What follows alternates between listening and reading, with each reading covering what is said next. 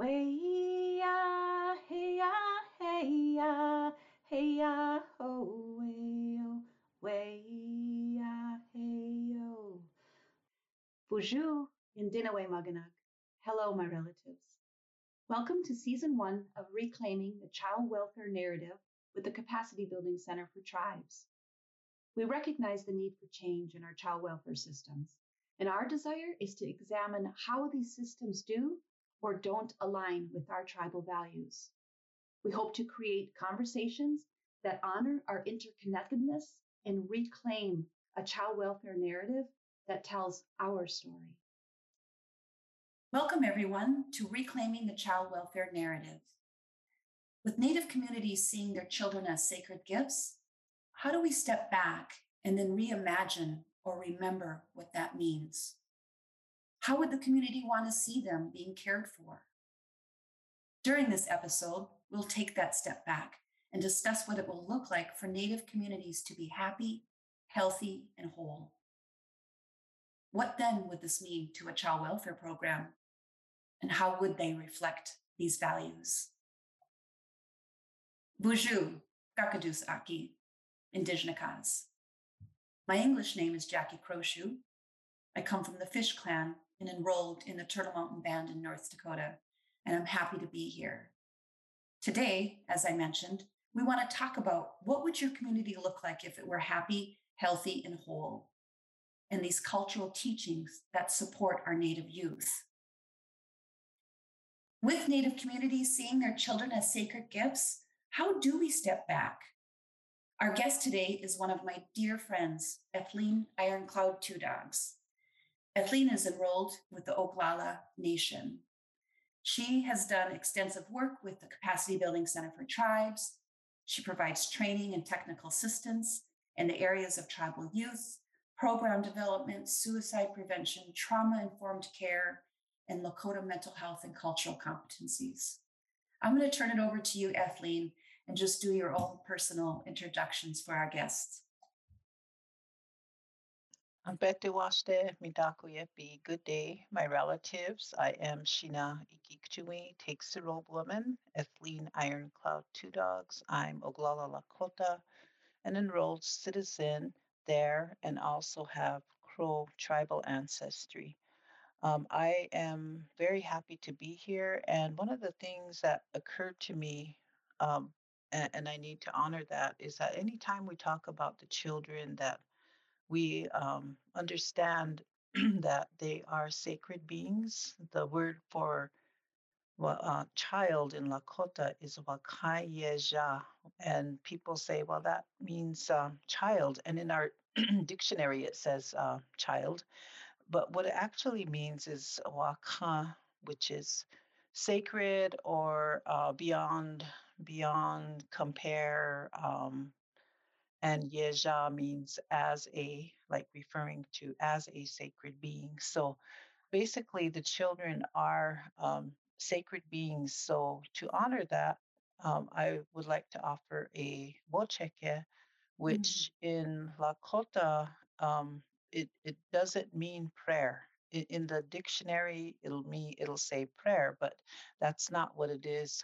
Whenever we say wocheke, then we say wo as collective. Cha means to cry, um, indicating symbolic of the sincerity. Yeah is sending to the future. So basically, it's sending a collective cry, like for a need or for the future. In this case, it's for our children. So I would like to honor that belief, that we always have to precede everything, with a wocheke, with that prayer. Chinkashilana unchi wopila kanka ogeni chalpina le. Petuki makaja ki imongla kapikte. Kashilana unchi makaja kirila. Yote kya upi.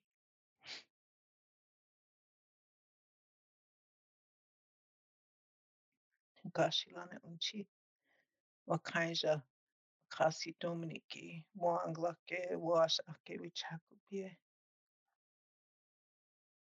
Grandfather, grandmother of the spirit world, I ask that you have compassion for the children, that children everywhere be protected. Our children suffer. I ask that they be given good health, wellness, happiness. Mitakuye, Uyasi, all my relatives. Mm. Thank you for that. I I um I think everywhere, people cry, for our children and the state of our children. And it's not just native children. I think about the children in Ukraine, that they are suffering immensely, and many of them hungry. They don't know, they don't have anywhere to go. They've been violated. They've been subject to extreme violence, terror. And I think about our indigenous native children who have gone through similar feelings. My father at the age of 6 was taken from his family forcibly to a boarding school, and he went there to that boarding school until 6th grade. For some reason, that was the grade that they allowed them to go home. But um, he talked about that when he was here, and he talked about having to navigate that whole really foreign system, and being a Lakota speaker, first his first language, and having an older boy take him under his wing, and who had been there, for some time, and he told him, do this, don't do that, and kind of showed him the ropes. And he said, if it wasn't for him, he said, I don't know what I would have done. He said, but I think about those things, and there's thousands of stories, like that. And I think about the children at Sandy Hook Elementary, where this gunman went in and killed many of them, and their little lives, their little spirits, are cut short, and their the suffering and terror that they experienced. It's just so contrary to what is, how we're supposed to be treating them. So I just wanted to really I guess, express that and emphasize it, how important it is for us as a society to restore that connection to the belief that children are sacred. Mm. As the children were often seen as objects. Like for example, in schools, they would say the cases, or files or Mm. numbers or even students. We tend to objectify them, and we don't really take into account, the context of where they're coming from. That's the disruptive child. That's the um, disorderly conduct child. That's Mhm. the child that comes from an alcoholic family. So we do a lot of labeling, and within that labeling, then we tend to, I guess, treat them according to that label. So Mhm. they become objects, and they become something. It almost gives us permission to treat them however we want, and Mhm. to ignore their needs. So I really would like to see a national, worldwide Mhm. movement to restore children to their rightful role as sacred beings, Mhm. and Mhm. I don't think that that's just in an indigenous belief. I think that at one time, every culture, every group had that, Mhm. thinking that the children are our future, and it wasn't just rhetoric. So, Mhm. um, Yeah. And I first, I just want to thank you for offering, before we got started, just centering ourselves. And my grandma Rosie Day Ryder used to say, to call your spirit and mhm, for it to be present because, Ethleen, I know, you know, just some of the things that you've mentioned, and where there's the pain that's in happening, in our world, and how important it is for us to breathe and center ourselves and weep. Like, I know as a mother, as a grandmother, that we must take that time, Hmm. because otherwise, I think as matriarchs, we just keep going and going. So I really appreciated that pause and that prayer. So I want to say thank you for that. But I also want to recognize that exactly what you're saying. It feels that, I feel that the system, the administration, even when we look at well-being, as a federal child welfare indicator, it may not have been intended for the indigenous worldview, but you talking about that worldview and the word child, and that sacred gift, is really looking at shifting this conversation to that shared responsibility, and recognizing that we all need to come together and really think about what that responsibility looks like. I know you've talked about, you know, the frame of mind, not only with the sacred ones, but also, so they can become healthy elders. And you've talked a little bit about the Chowell, the ceremonies that you have been able to do, and the tribal community meetings, and asking about the children. So I would love for you to talk a little bit about, how are the children, and some of what I've heard you speak about in other areas. I think one of the biggest concepts in our Lakota worldview, and I can only speak from a Lakota worldview. I can't speak for every tribe or even say indigenous people, because that doesn't do justice to all of the very important, sacred, diverse beliefs that are out there. But I also can't speak for the world in general, all the other, cultures and groups that are out there. But I can speak from the Lakota worldview in that at one time we did have that, shared responsibility for our children. So, for example, whenever a boy gets to the age of where his voice changes. And it's not a certain age, it's a certain phase in his life, and his voice changes from that high tone to the kind of deeper tone. And then the male relatives take notice. Well, everybody takes notice, but particularly the male relatives would take notice, and they would say, it's time for him to um, go through this manhood ceremony. It's time for us to take him and to really impress upon him, the importance of being a Lakota man and what that entails, and everything was based on our seven sacred laws. We call them the Wo'opre Shakoi. Wo'opre is a law, and that's the closest translation I can come to. But whenever I say law, then people think about tribal laws, federal laws, state laws.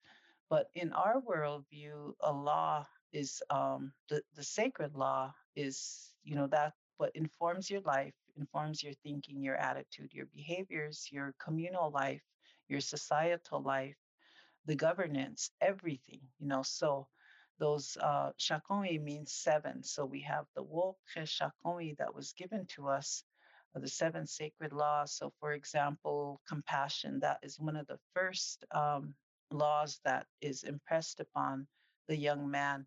For the girls, it would be whenever had her first monthly purification time, then the female relatives would take her and have a ceremony with her, a womanhood ceremony, and they would impress upon her the importance and the teachings about being a strong Lakota woman.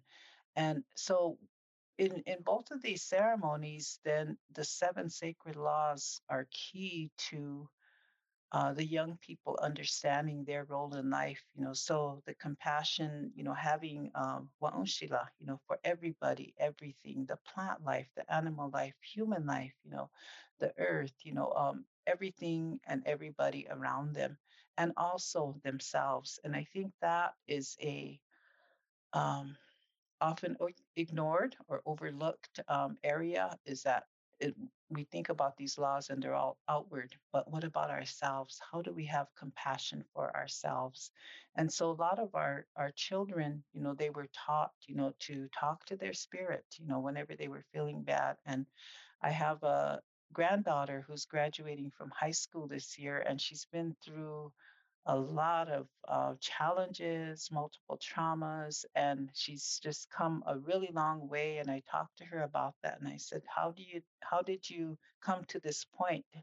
And she said, one of the things I do is I really talk to my spirit, and I comfort her, and sometimes I imagine her when she was a little girl, and maybe that little girl is still, hurting. And here I am, 17 years old, but I still have that little girl spirit to comfort.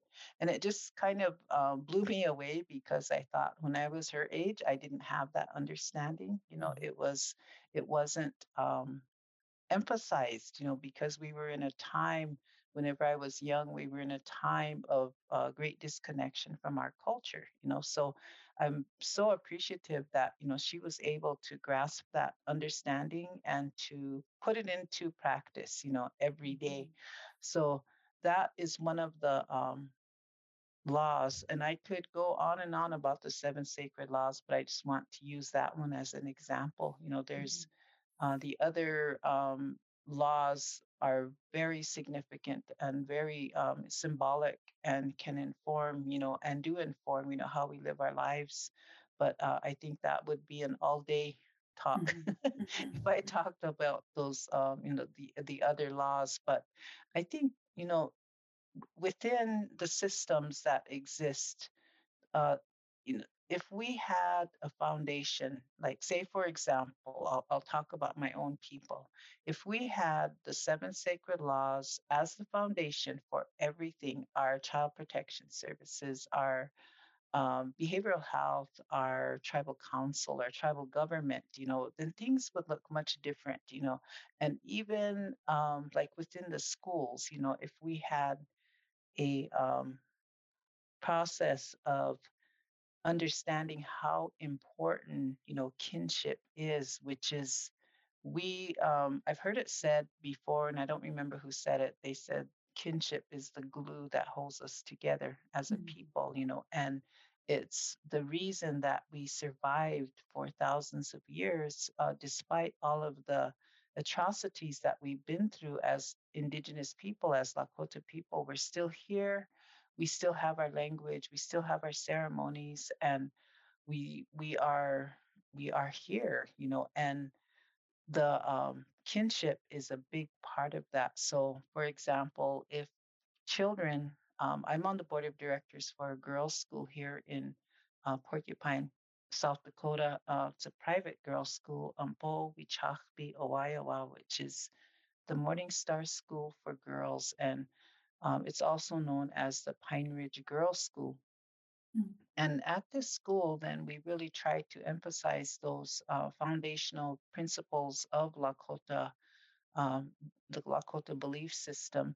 So, one of the things that is taught there is about kinship. And my granddaughter was telling me last night, she said, "Onchi," which means grandmother in language. She said, I really I really feel good inside whenever I hear the little girl say Chue, which means older sister.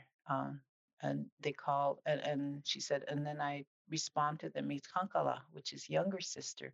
So at one time, that was common. It was Mhm. very common to use kinship terms as an appeal to the other person, to of kinship, respect, but also to set boundaries. Mhm. So whenever these boundaries are set, then that can guard against bullying, Mhm. gossip, we have certain codes of conduct, whenever we use kinship terms and never we think in those terms. So I think the systems that are out there, if we were to look at all the children as relatives and address them as such, Hakoja means grandchild, Koja means niece, Toshka means nephew, and if we were to use those terms and mean it, and act accordingly, Mhm. then I believe that the dynamics would be much different. Mhm. But we are trained in a Western education system where we're supposed to be objective, quote unquote, and where we're supposed to keep people at arm's length, and not to engage with them on a personal level because then we might cross boundaries, and that's understandable. However, we can do this in a respectful way, to treat each other as relatives and to call each other by kinship terms, whatever system there is, and it becomes, a way of life, and so Mhm. we're basically what we're doing is we're moving back to restoring that um, sense of community where we're all responsible for one another as Mhm. relatives. We would not Mhm. have the homelessness, we would not have the violence, we would not Mhm. have, children being sent for out of home, placement. Mhm. And people might say, well, that's not possible. That's utopian, and I've gotten that, response whenever I um, talk like that whenever I talk like this. And Mhm. one of the responses I received whenever me and my husband went to the tribal council and they were trying to legalize alcohol on the reservation. And the response from some of the council people were, well, people are going to drink anyway. We need to regulate it and we need to we can use that money for treatment. And I said, well, why don't we do this? Why don't we sell children to be abused? Because Mhm. children are going to be abused anyway. Mhm. And then we can use that money to set up shelters and to set up treatment centers for them. And they looked at me like I was crazy and they said, that's crazy. You know, nobody would do that. I said, well, it's the same thinking. Why can't we have a drug free, alcohol free community for our children? And we say that loud and clear. If people want to drink, use drugs, then go somewhere else, Mhm. Yeah. and and let's, control our environment so that it's alcohol free, drug free, so Mhm. anyway, um, But I love what you're saying about, you know, because we are relational people, and I know just personally when somebody is referring to me as, these young women, and now that I'm getting older, now that I am a grandma, I'm hearing, young women call me Auntie Moore. And when they do that, my spirit perks up and I do feel a sense of responsibility, because if that's how they are identifying me, then I better behave as though I am their mhm, relative. And mhm, I think that is key. Same with, I'm hearing more of us referring to one another as sisters, and uncles. And I think that is so important. And I'm glad that you talked about that, because I also think, when we are gathering as people, you know, when we are asking, how are the children doing? There is that responsibility that lies within that question. We have to answer that hard question. How are the children doing? And I've also heard you talk about that. Like, if we can do that regularly and check in about how our children are doing, it there's that responsibility that comes along with that. yes, I think we can build those things into our governance systems. And whenever I say governance, I'm not talking just about tribal government, I'm talking about how we govern ourselves.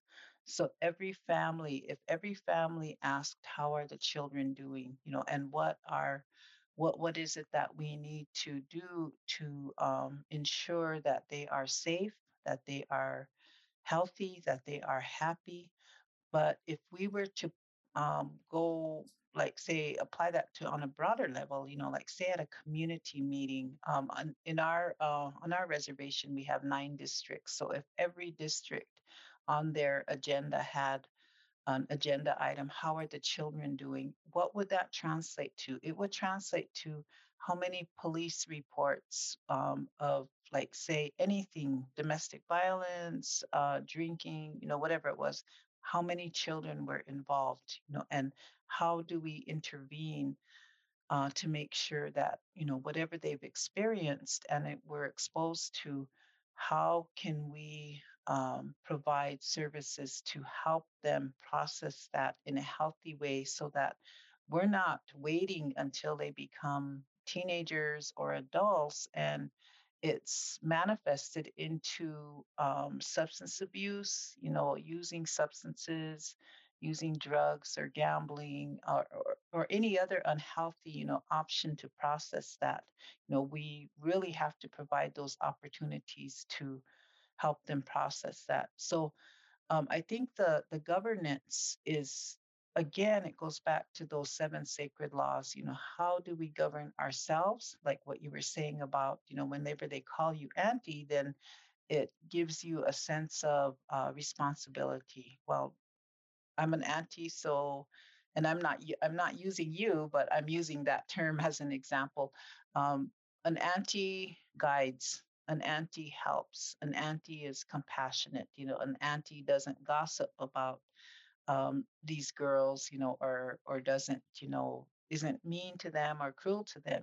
So, um, all of those behavioral type of, indicators come into play. So I think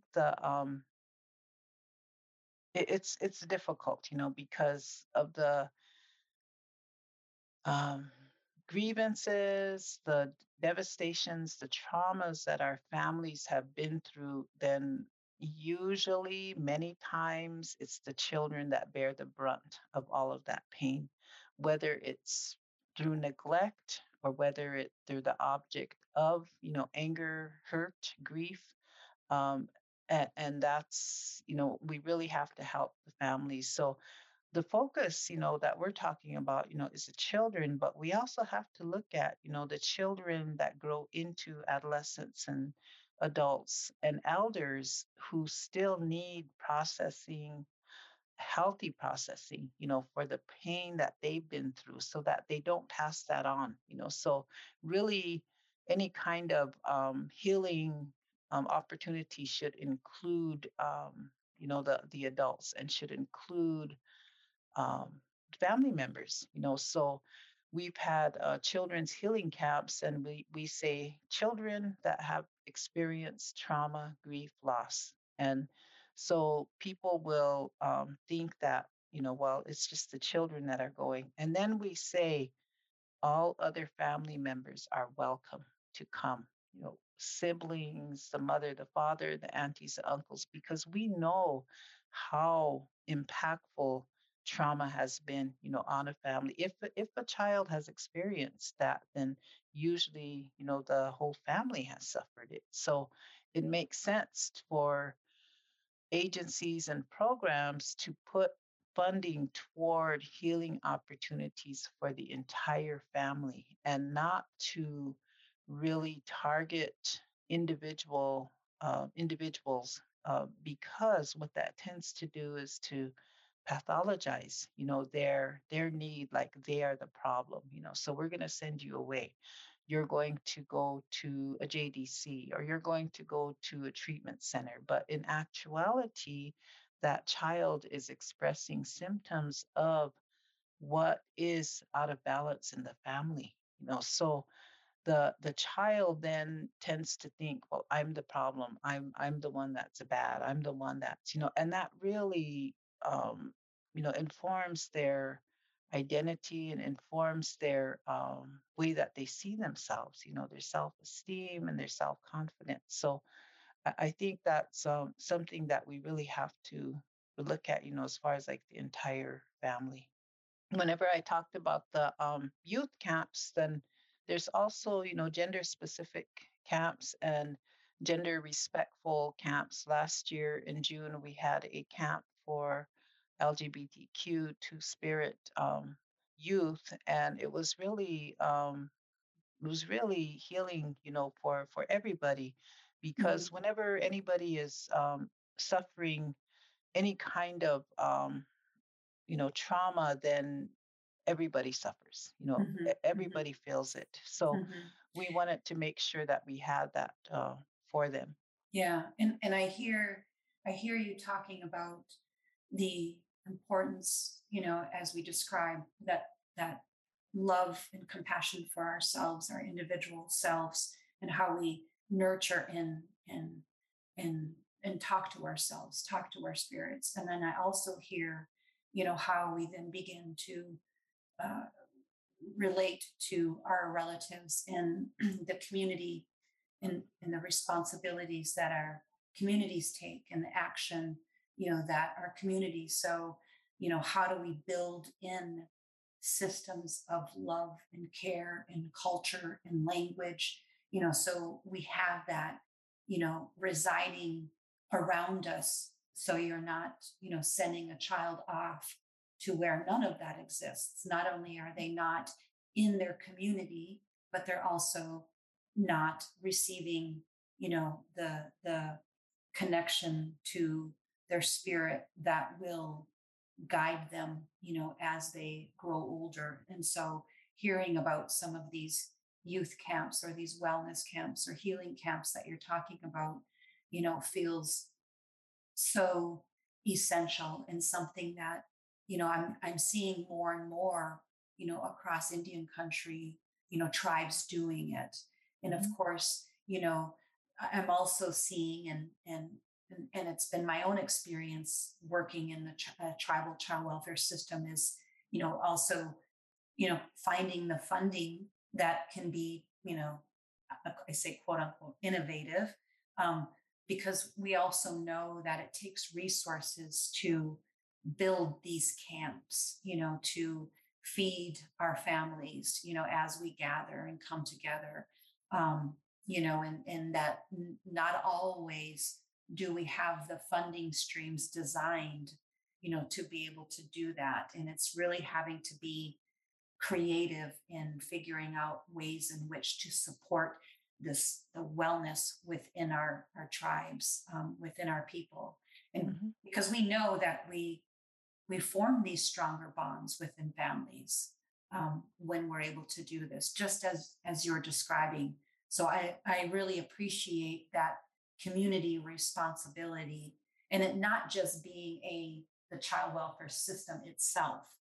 It's the entire community Yes. wrapping themselves around our children as a whole. Yes. Mm-hmm. Yes. Yep. And I think one of the words you shared, which was love and care, within the systems, I I I think that is so important. And there's a parent that comes to mind. He's no longer on earth here. He's in the spirit world now. But he said years ago, he said, I don't want to send my little girl to school because they're not going to tehila her like me and my family do. And so the word for cherish in Lakota is tequila, and when you tequila somebody, then you cherish them and you treat them with great care, you love them. And I was thinking, why isn't tequila taught in our, teacher training programs, cherishing the children. And some people might say, well, that's the family's responsibility. But, what we have gone away from and what we need to be restored to is that sense of communal societal responsibility for the well-being, health, and happiness of our children. And that's everybody. It doesn't matter if it's not a child program, or if it's not, child welfare, or if it's not, Head Start, if it's law enforcement, if it's, whatever the health programs, whatever it is, whatever program it is, then that should be the foundation. You Mm-hmm. will tequila the children, and this is how Mm-hmm. you're going to do it. I Mm-hmm. don't mean to sound so like a mandate, but Mm, then yeah, really, we really need to do that. yeah, And it starts with ourselves, like yes, what you said yes, about, like the self appreciation, self care. If we have that within ourselves, then we're able to extend that, yes, So yes, yes, um, yes. let's see, what else were we going to talk about? Well, I mean, I just, I appreciate so much of this conversation because I do think, anytime I've looked at our teachings, this applies to any human being, you know, because I think, for my own journey, my own experiences, when I was able to start to heal the trauma that I experienced, as a young woman, and started to nurture that rather than shove it down, try to forget about it, not speak about it because I carried that shame. I was only able to offer so much to other people. Hmm.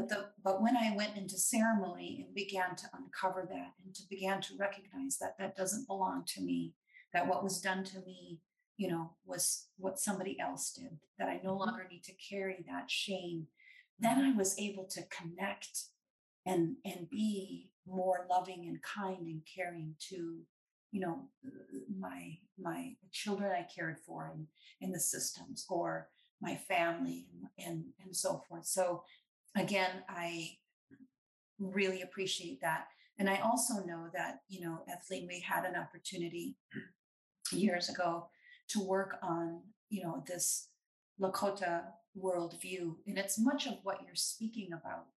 Because what we want to do is we want to imagine, what does that look like if we are happy and healthy and whole communities? And when we worked together, what I really appreciated is when we were able to go into the inipi, into the lodge, and really center our spirits on, you know, what we wanted to create for the people. And, to be able to do that and have that opportunity with you, I have not always been able to do that when we've created products, so to speak. I Hmm. mean, I have opportunities to go in and be in the lodge and pray, but to be able to really do it and think about, what can we create that can help our children, our communities, our tribal systems. And that Lakota worldview, I felt, was just one way. And in fact, we've had other tribes look at that and think about, if we were to do this in our community, what would that look like? And so I don't Hmm. know if you want to talk a little bit about, that when that spirit comes, into this world, and the strength of that spirit, and Hmm. then again, as you've explained, as they grow older and into elders. So if you have a moment, if you could Sure. share with folks Hmm. about that worldview. Hmm. I think, one of the things that, if you ever notice, Toja, if you ever go into, I know you notice this, whenever you go into indigenous communities, then a lot of times, then adults will shake hands with the babies. Did you ever notice that? Like they actually greet them and shake hands with Mm-hmm, them. And I mm-hmm, think that's, I haven't seen that in other, places, communities, among other groups, but in indigenous communities, then when there's a baby, then people really take notice and talk to the baby and shake hands with the baby and really acknowledge. And I think the world view is that this little spirit may be, you know, somebody that lived before, maybe an elder, maybe somebody that's reincarnated, and so we really have to acknowledge, their spirit. And I think that's symbolic of that, the way that we greet and talk to children. And so, whenever the spirit comes from the spirit world, we have a very strong message for our young people. As you know, we have a very high suicide rate among Indigenous youth. And so, the message that we really stress is that you were meant to be here. You mm-hmm, have unique strengths, skills, talents, you have a purpose here, and you were sent here, as a blessing to the people and to this earth. So we really try to stress that. And um, it's not just talk. It is based on that belief, that worldview that, the baby was this baby spirit of the infant was sent here. And it's our responsibility to provide whatever they need for them to grow into a healthy elder. There's a Mhm. lot of ceremonies that happen even before when they're in the womb. There's 4 ceremonies in our Lakota worldview that's supposed to be done. And each time, the baby's talked to, but the baby's talked to throughout, in the womb and sung to. If you ever notice too, little children, little infants, even they can't even sit up yet, and you stand them up on your lap, and whenever they hear a drum, they start dancing, Mhm. Mhm. because they heard it in the womb, but they also heard it in the spirit world, so Mhm. they connect with that drum.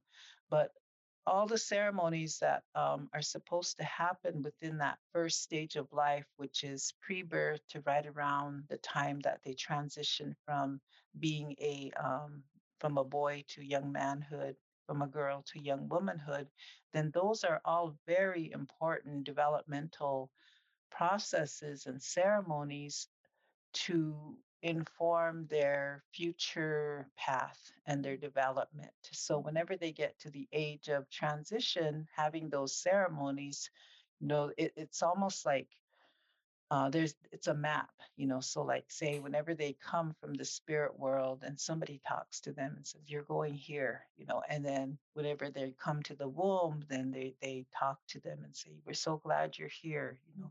I have a daughter niece that is going to have a baby in September, and just so excited, for her. And every time I see her, then I talk to, I touch her stomach and I talk to Kakoja, Dayayahi. It's good you're here, and Mhm. so that the child will, not only understand my voice as an unchi, but also, to know that they're appreciated and Mhm. welcomed. So that worldview is one of the very important concepts or goals of that process is to become a healthy elder. Mhm. So our people were, the well-being of our people was measured by if the children were happy and healthy, and if there was happy, healthy elders, Mhm. and not that adults aren't important, it's just that it's a transition, Mhm. so whenever people reach the fourth stage of life, which is elderhood, maybe 50, 60 years old and above, then those elders would then turn around and provide guidance, teachings. They would pass on the knowledge, that's key to ensuring a healthy, balanced life, and whenever they went back to the spirit world, then the ones in the third stage would move up and they would have enough teachings to fulfill that role of Mhm. elderhood.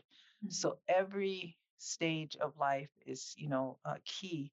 Mhm. Within those 4 stages of life are 7 transitions, for the individual. So like say and their celebrations, and I would really like to emphasize that because whenever a child is first known to be conceived, then there's a celebration, there's prayers, and there's food, and there's talking to baby, and there's happiness. Whenever the child comes to earth, then there's another celebration. The grandmother greeting child, Hakoja, Dayaya, it's welcome, it's good you're here, and then she would give that child, like a prediction, this is where you're going to be strong, you're going to be healthy, you're going to be a leader, and she would give, I guess, basically a spiritual map, of Mhm. where this child was going. And so all the other ceremonies build on that, Yeah. map, they reach this point, then okay, now you're going here, and so whenever they reach the transition point of young manhood, young womanhood, then they show them another map, and so it's kind of like having that guide, just like whenever we go to New York City or Los Angeles, we need an app, or we need a map, to get where we're going. Otherwise, we wander, and it's the Mhm. same way with our lives, is that if we don't have that guidance and direction, the sacred guidance and direction, then we wander and we Mhm. search, and sometimes we find things that aren't good, and we get involved in things that aren't good. So basically, that Lakota worldview, I think, is common, I think, among all indigenous peoples. And I would say, the relatives from Europe, Germany, I think they all had that at one time, Mhm. in some form, Mhm. because of, I think we devolved, as a people, everywhere in the world, to where we have these high child abuse rates and Mhm. high violence rates and Mhm. high everything rates, that's negative. But we can restore, what was kept Yes. us healthy and Yes. and balanced. As we close today's episode, we hope that we left you with some new knowledge and teachings that you can take with you, perhaps even apply to your child welfare program in working to create that happy, healthy, whole community. Ethleen, I'm wondering if you could take a moment and close this episode out for us today. Sure, I can do that.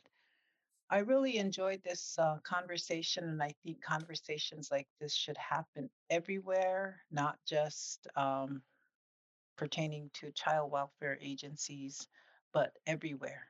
Tribal governments, city governments, state governments, federal governments, we should all be asking, how are the children doing, and what are the indicators for that include not only the standard, child welfare indicators, but indicators like, like the kinship, cherishing them, um, their happiness. Do they have enough to eat?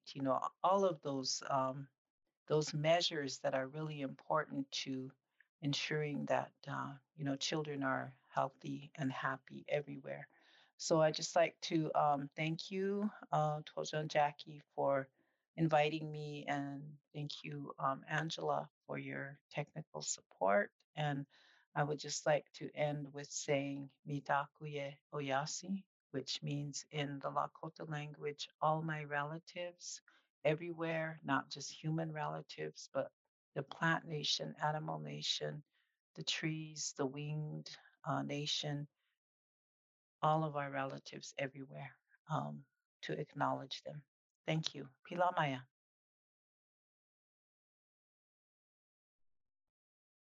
Thank you again to Ethleen Iron Cloud-Two Dogs and to our listeners for joining us. Take care, everyone. Hey ya, hey ya, hey ya, ho, way yo, way ya, hey yo, way ya, hey ya, hey ya, way ya, hey ya, hey ya, way ya, hey ya, ho, way yo, way